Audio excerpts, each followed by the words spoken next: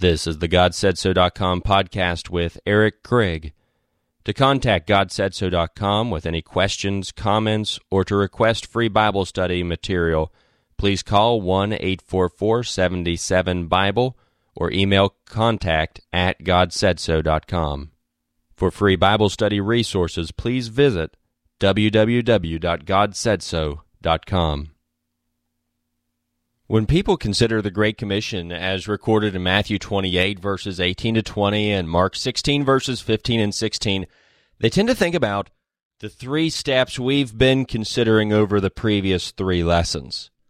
The first step is go, the second step is preach, the third step is baptize.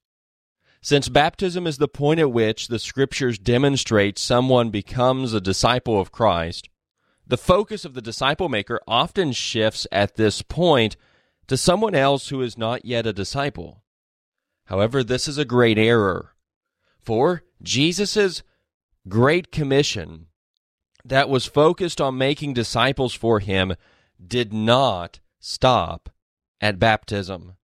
Instead, there was a fourth step involved. Listen to Matthew 28, verses 18 through 20 again.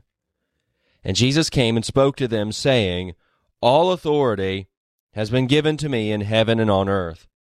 Go therefore and make disciples of all the nations, baptizing them in the name of the Father, and of the Son, and of the Holy Spirit, teaching them to observe all things that I have commanded you. And lo, I am with you always, even to the end of the age. Amen. Continued teaching is this fourth step. Jesus knew that people still had a lot of learning and growing left to do whenever they became disciples of his. Therefore, the disciples maker's work is never done with an individual. True disciple makers will not just be focused on helping people become disciples of Christ. Instead, they will also be focused on helping those who have become disciples really live as disciples should. You see this, or you can see this in Jesus' parable of the soils, as I referenced in the previous lesson from Luke chapter 8, verses 5 through 8, and then verses 11 through 15. While most people in this world will never believe and obey the gospel so as to become disciples of Christ, consider that there are three types of soil or hearts in this parable that do become disciples, albeit with different results. So the disciple maker's work will be to help those who have become disciples become fruitful in Christ's service. Jesus speaks of the rocky soil as those who, when they hear, receive the word with joy, and these have no root, who believe for a while and in time of temptation fall away. That's verse 13. Next, Jesus speaks of the thorny soil as those who, when they have heard, go out and are choked with cares, riches, and pleasures of life and bring no fruit to maturity. That's verse 14.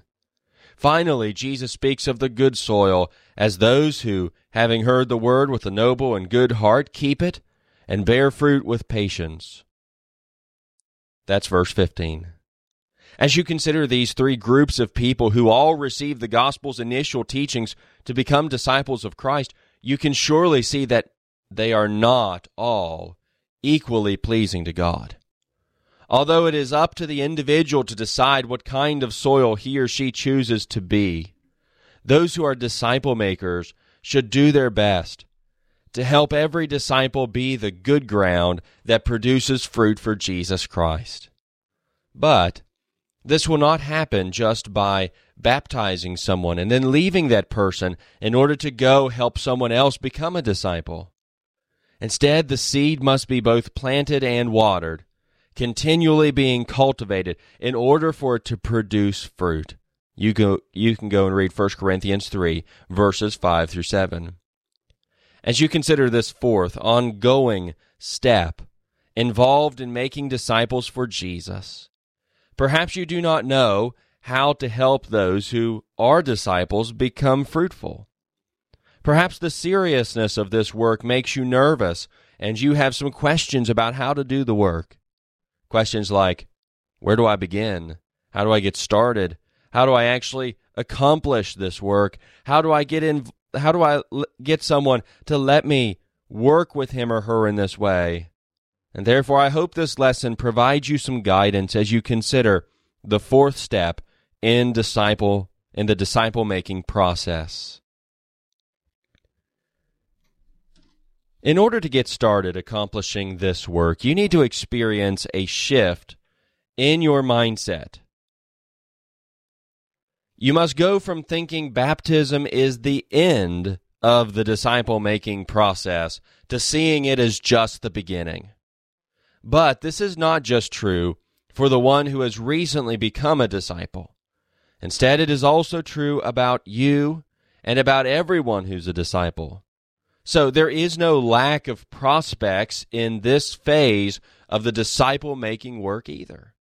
And therefore, you should accept help from other disciples who want to help you become a better disciple, as well as look for opportunities to help others.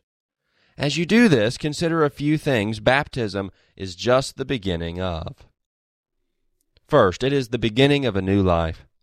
Whenever someone becomes a disciple of Jesus Christ, it really is an opportunity to rejoice. In fact, Jesus taught that there is joy in the presence of the angels of God over one sinner who repents. Luke 15, verse 10. This is because an individual who was dead and lost in sin has just been given new life. 2 Corinthians 5 and verse 17 says, "Therefore, if anyone is in Christ, he is a new creation. Old things have passed away. Behold, all things have become new." So, this individual has experienced a new birth. This individual has a new relationship with God. This individual has a new master. This individual has new priorities. This individual is working to develop a new character. This individual is working to develop new habits. This individual is working to learn new religious practices. This individual is trying to produce new fruit. And this individual has new hope. Now, while this new life is a great cause of rejoicing, disciple makers also must recognize that new things are not always easy. And without the proper guidance, the old can creep back in, either quickly or slowly. For Satan does not give up and admit defeat whenever someone is baptized. Instead, he just has to work that much harder at them. Second, baptism is the beginning of new opportunities. Whenever someone becomes a disciple of Christ, there are wonderful new opportunities. For the Bible is full of examples of how God used ordinary people to accomplish extraordinary things for him. Think about Moses, Gideon, David, Esther, Peter, Paul, and Timothy. Jesus wants to use every disciple to produce spiritual fruit in his service that will work to glorify God. Matthew's account of the parable of the soils says in Matthew 13, verse 23, "But he who receives seed on the good ground is he who hears the word and understands it, who indeed bears fruit and produces some 100-fold, some 60, some 30. So every disciple of Christ is capable of producing fruit in Christ's service, though every disciple will produce a different amount of fruit than the others because each one has different abilities and opportunities. Just imagine the possibilities. If every disciple of Jesus Christ worked to produce all the fruit he or she can produce, imagine the people who could be taught the gospel. Imagine the disciples who could be strengthened. Imagine the erring who could be corrected. Imagine the good works that could be done in the Lord's name. But it's very easy for disciples of Christ to get caught up in the hustle and bustle of life so as to either fall away from Christ, fail to produce any mature fruit, or fail to produce the kind of fruit they're capable of producing. So every disciple of Christ can use the help, encouragement, and strength provided by other disciples to do better in Christ's service. Then third, baptism is the beginning of new challenges. Whenever someone becomes a disciple of Christ, there are new challenges. A disciple's life is not always easy. In fact, there are times it is downright difficult. Jesus even said that narrow is the gate and difficult is the way, which leads to life, and there are few who find it. Matthew 7, verse 14. First, those who are Christians will continue to experience the same kind of challenges that all people face while living on this earth. They will get sick. They will get hurt. Their loved ones will get sick and die. There will be accidents. There will be surgeries. There will be pain. And there will be suffering associated living with living in a fallen world. So disciples will need support and encouragement through these times. Second, there will be new challenges that are directly associated with a disciple living for the Lord. There will be new temptations that must be resisted. There will be changes that must be made to the disciple's character. There will be old habits that must be broken and new habits that must be created. There will be old relationships that will work to pull the disciple back into the old ways. There will be some old relationships that will be broken. There will be persecution. So disciples will need support and encouragement through these times. Fourth, baptism is the beginning of a growing process. Whenever someone becomes a disciple of Christ, there is a growing process that has only just begun. Whenever a baby is born, it is immature and dependent on others. Parents must carefully and diligently nurture and train the child so that it can become more and more independent. And this growth and development continues for as long as an individual lives. In the same way spiritually, or it is the same way spiritually. Whenever an individual is baptized, the Scriptures call this being born again, as you see in John 3, verses 3 through 6. And 1 Peter chapter 2, verse 2 records an instruction to Christians, saying, as newborn babes, desire the pure milk of the Word, that you may grow thereby. Hebrews chapter 5, verses 12 to 14 teaches that there is a time whenever disciples should have matured beyond the milk of the Word, that is the first principles of God's teachings, and are able to handle solid food, that is the more difficult teachings of God's Word. But not every Christian has grown and matured in the proper way. So those who are disciple makers should be concerned about helping other disciples grow and mature. For whenever someone is first baptized, he or she may have no idea how to live as a disciple. He or she may only know the basic truths of God's Word. He or she may not know all the things God expects from him or her. He or she may not know how to make certain changes. He or she may not know some changes that need to be made. He or she may need guidance, leadership, and encouragement to reach the next level in his or her spiritual maturity. You see, baptism is clearly just the beginning of the disciple-making process, not the end. Every disciple of Christ, including yourself, can use help in becoming the disciple Jesus wants him or her to become. Every disciple can use teaching. Every disciple can use encouragement.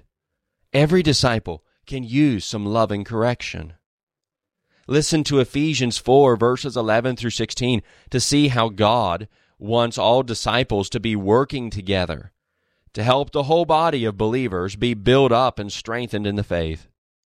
It says, and he himself gave some to be apostles, some prophets, some evangelists, and some pastors and teachers, for the equipping of the saints for the work of ministry, for the edifying of the body of Christ, till we all come to the unity of the faith and of the knowledge of the Son of God, to a perfect man, to the measure of the stature of the fullness of Christ, that we should no longer be children, tossed to and fro and carried about with every wind of doctrine, by the trickery of men, in the cunning craftiness of deceitful plotting, but speaking the truth in love, may grow up in all things into him who is the head, that is Christ, from whom the whole body, joined and knit together by what every joint supplies, according to the effective working by which every part does its share, causes growth of the body for the edifying of itself in love.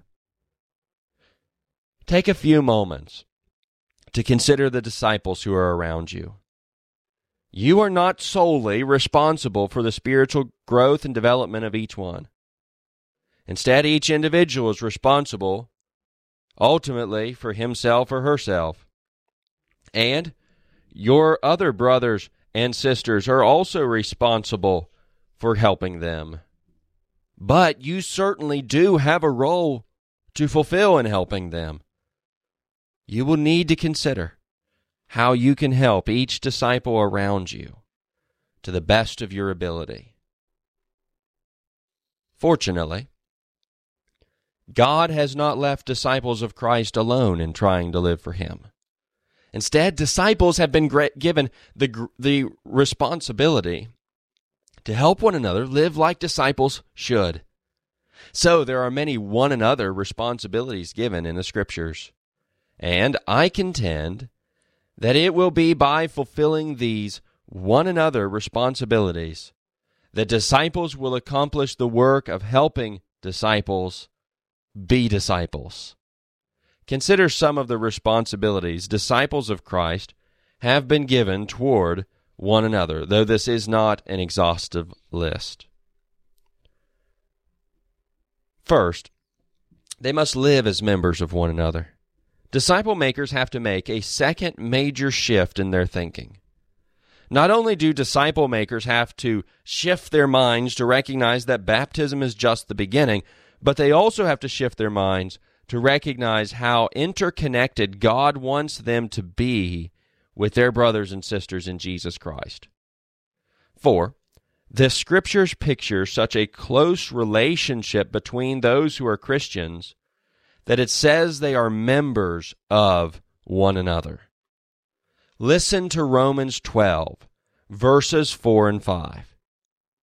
It says, "For as we have many members in one body, but all the members do not have the same function, so we, being many, are one body in Christ and individually members of one another."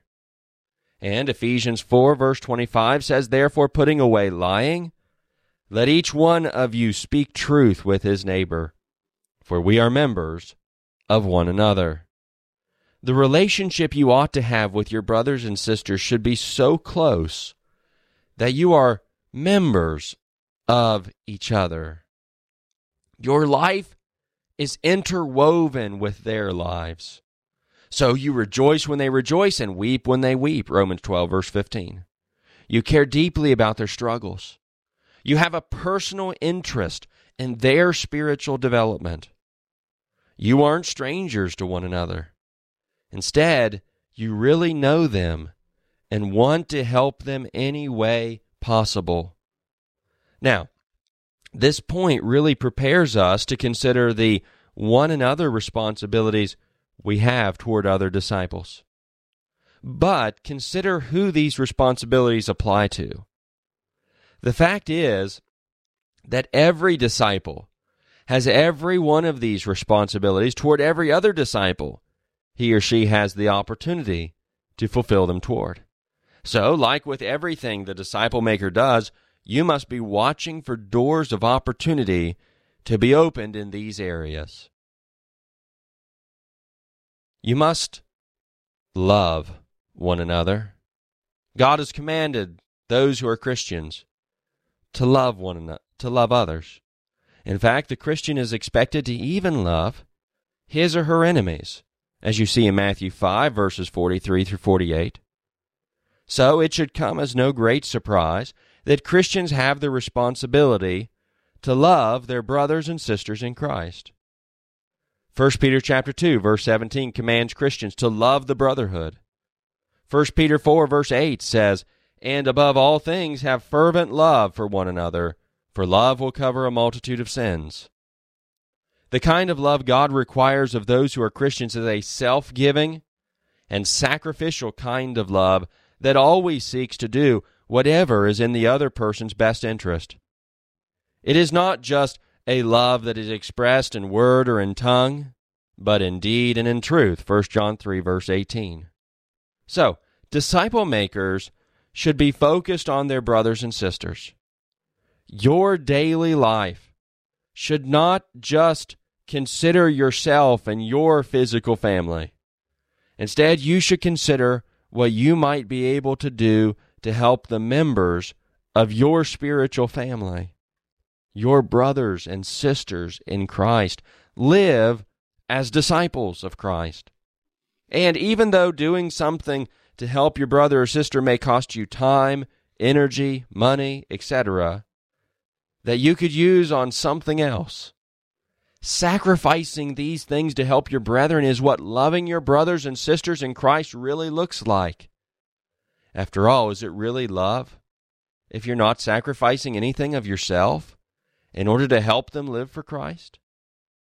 Therefore, you need to develop a daily focus on helping your brothers and sisters in Christ in any way possible, utilizing the opportunities of the day.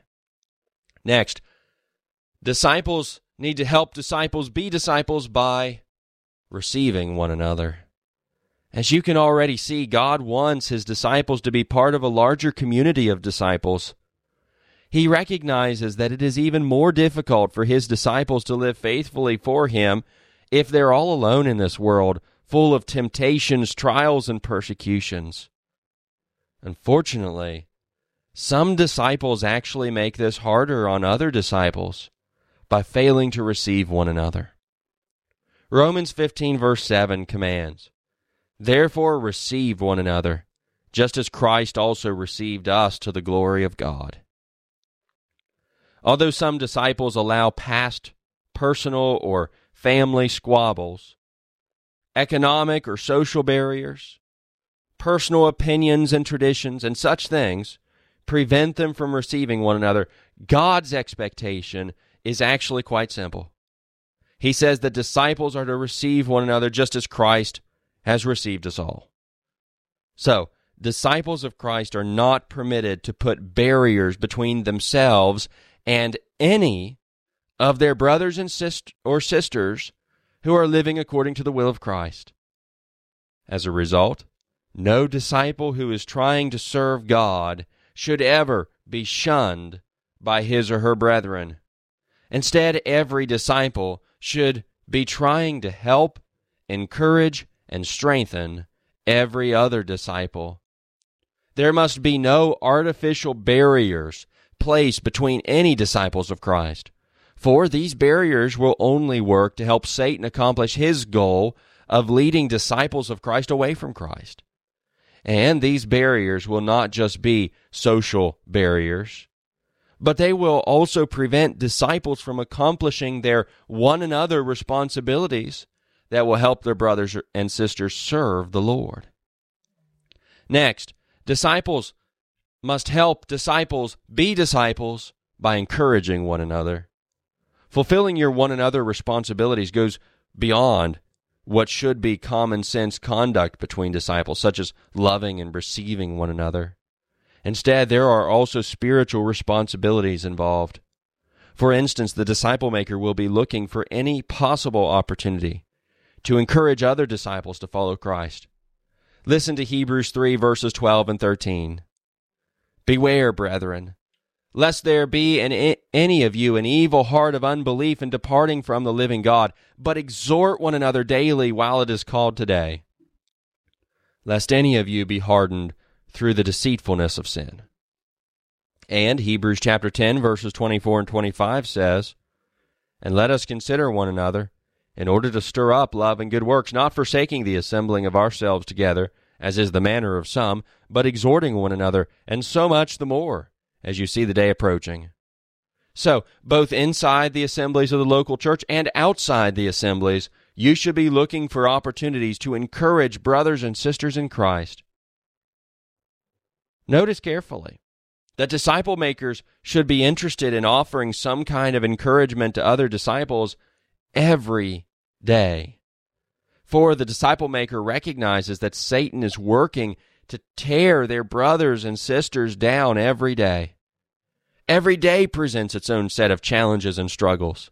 Every day presents another opportunity to become complacent in Christ's service. Every day has its own temptations. Every day has good works that could be done. Every day presents an opportunity to grow and mature in Christ.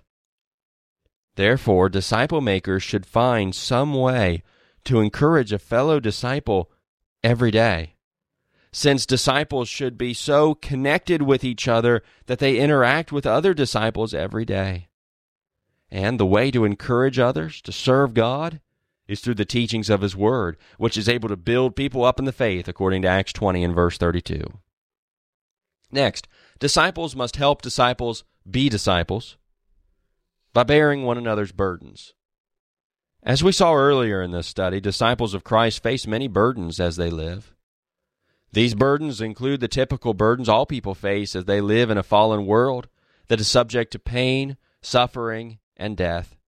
And disciples of Christ face added burdens that are directly associated with living for Christ. Listen to Galatians 6 and verse 2.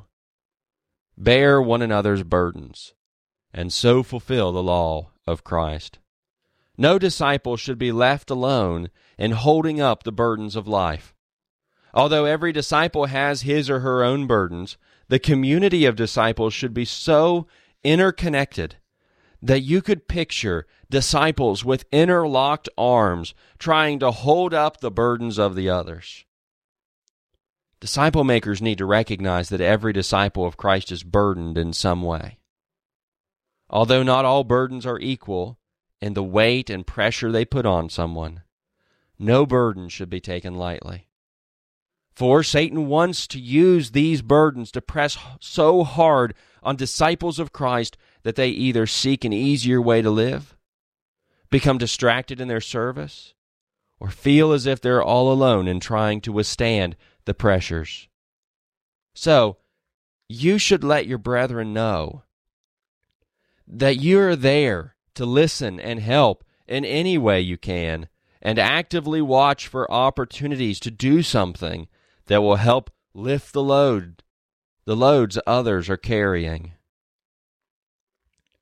Next, disciples should help disciples be disciples by teaching one another.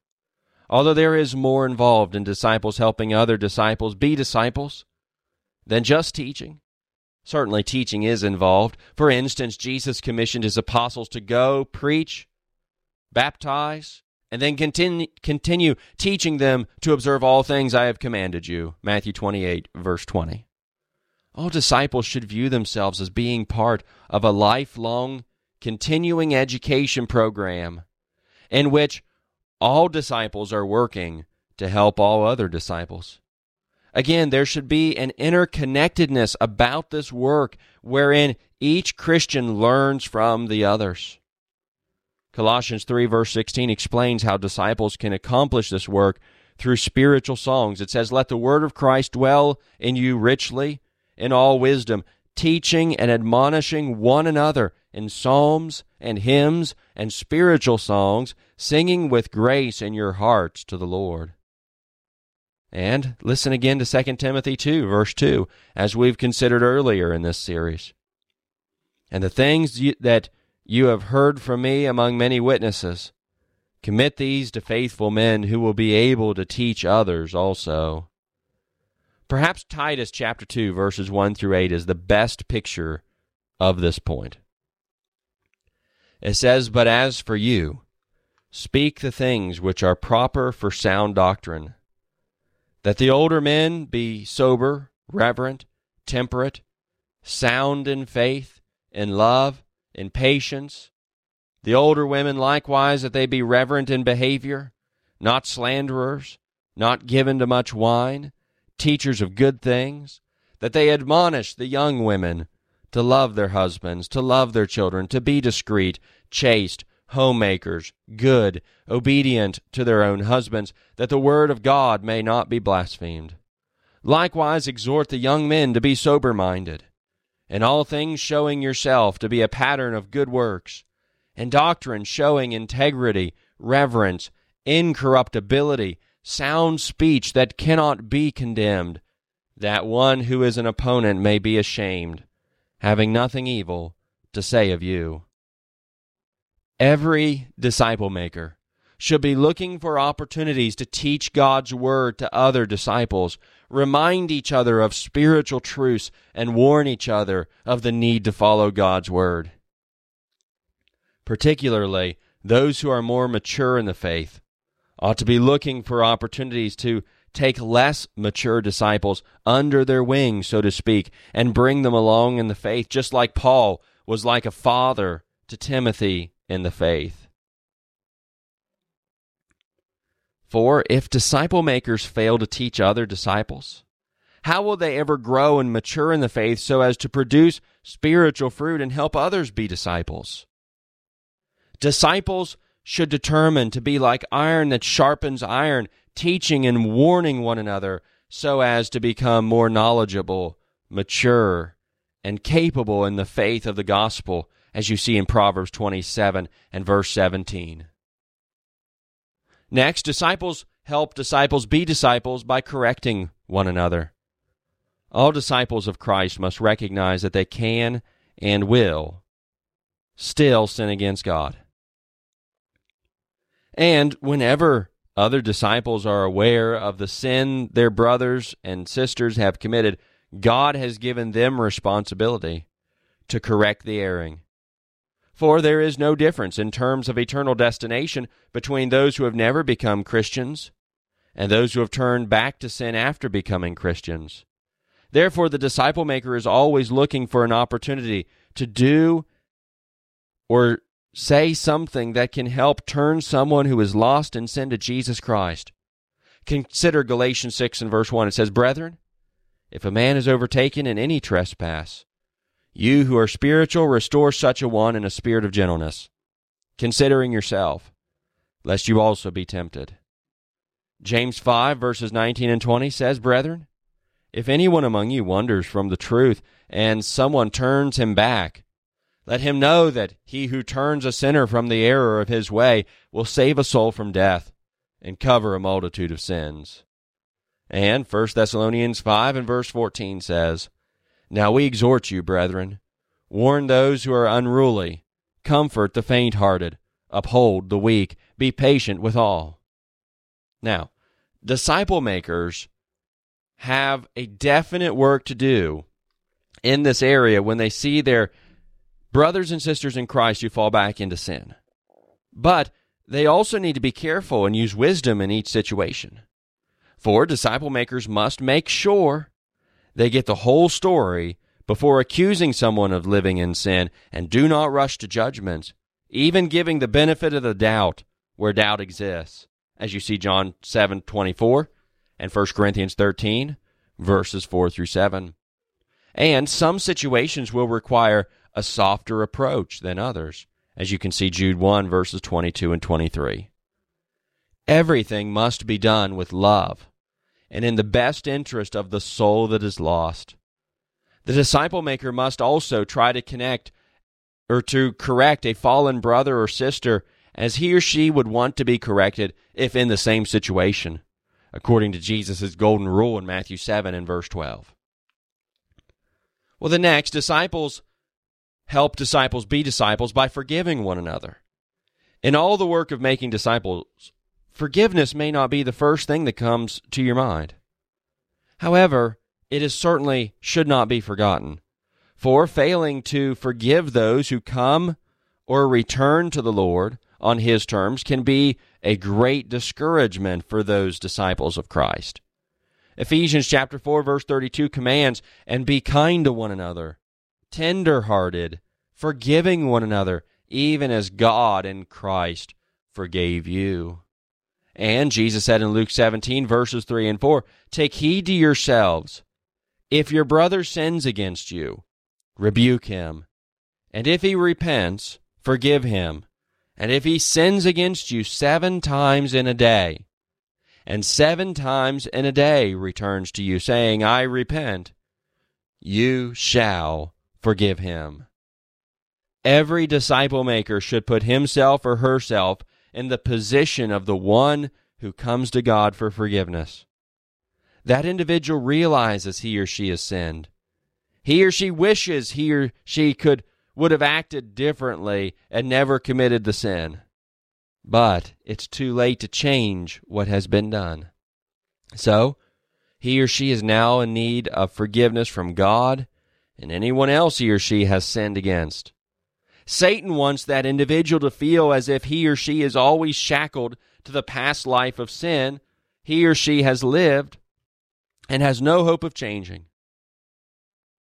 Certainly, disciples of Christ should be actively working to help their brethren overcome that obstacle, not adding to it. Next, disciples help disciples be disciples by serving one another.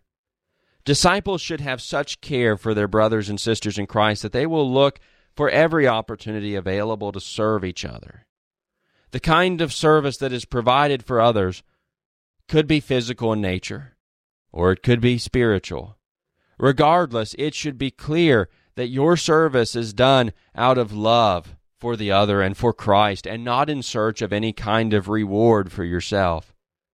For it has often been said that folks don't care how much you know until they know how much you care. Consider Galatians 5 and verse 13. For you, brethren, have been called to liberty. Only do not use liberty as an opportunity for the flesh, but through love serve one another. Galatians 6 verse 10 says, Therefore, as we have opportunity, let us do good to all, especially to those who are of that household of faith. The power of serving others is not just in helping someone with something. Instead, it really shows people you care about them and are thinking about their needs. People need to feel as if they really do matter to others. They need to feel that whether or not they serve the Lord really matters to others. They need to know they're not alone. So, by serving people, you show them that they are so important to you that you sacrifice your own time, money, resources, energy, etc., in order to help them live for Christ. And then, I've intentionally saved this point for last. Disciples help disciples be disciples by being hospitable to one another. I want you to consider how you, as a disciple maker looking to help your brothers and sisters in Christ live as disciples, will actually accomplish your work. Do you suppose that just attending the assemblies of the local church will be sufficient? Or do you suppose that just saying hello to someone and making small talk with him or her will accomplish the work?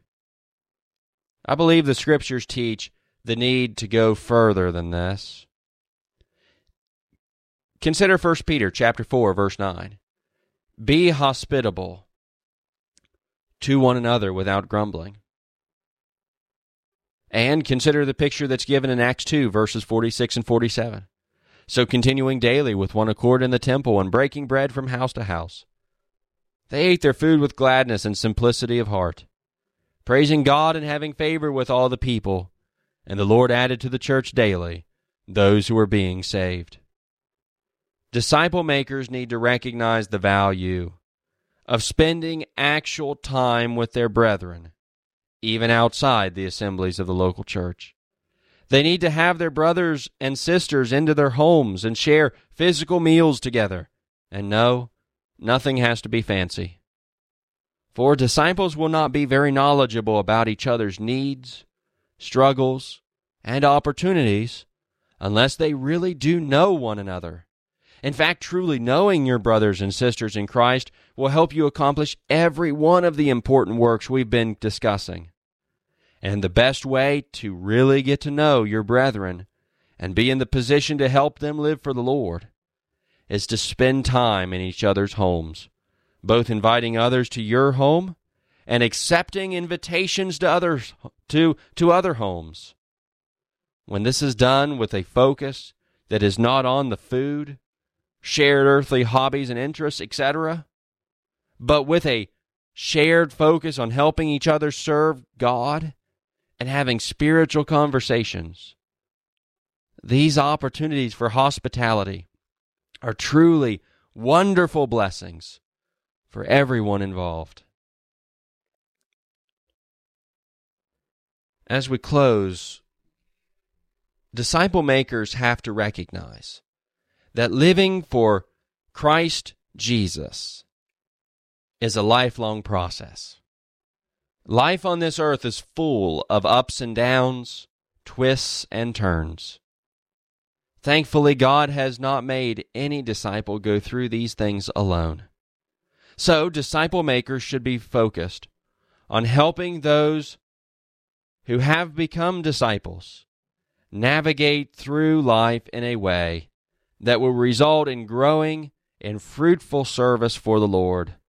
Therefore, you should search for opportunities around you to help those who are disciples of Christ live closer to Him today than they did yesterday. You've been listening to the GodSaidSo.com podcast with Eric Craig. Thank you so much for taking the time to listen today. If we can help you in studying the Bible, please contact us with any questions or comments or to request free Bible study material. Please call 1-844-77-BIBLE and leave a voice message at that number, or you can email contact@godsaidso.com. Thank you so much for listening to this podcast today, and I hope that we can have opportunity to study together in the near future.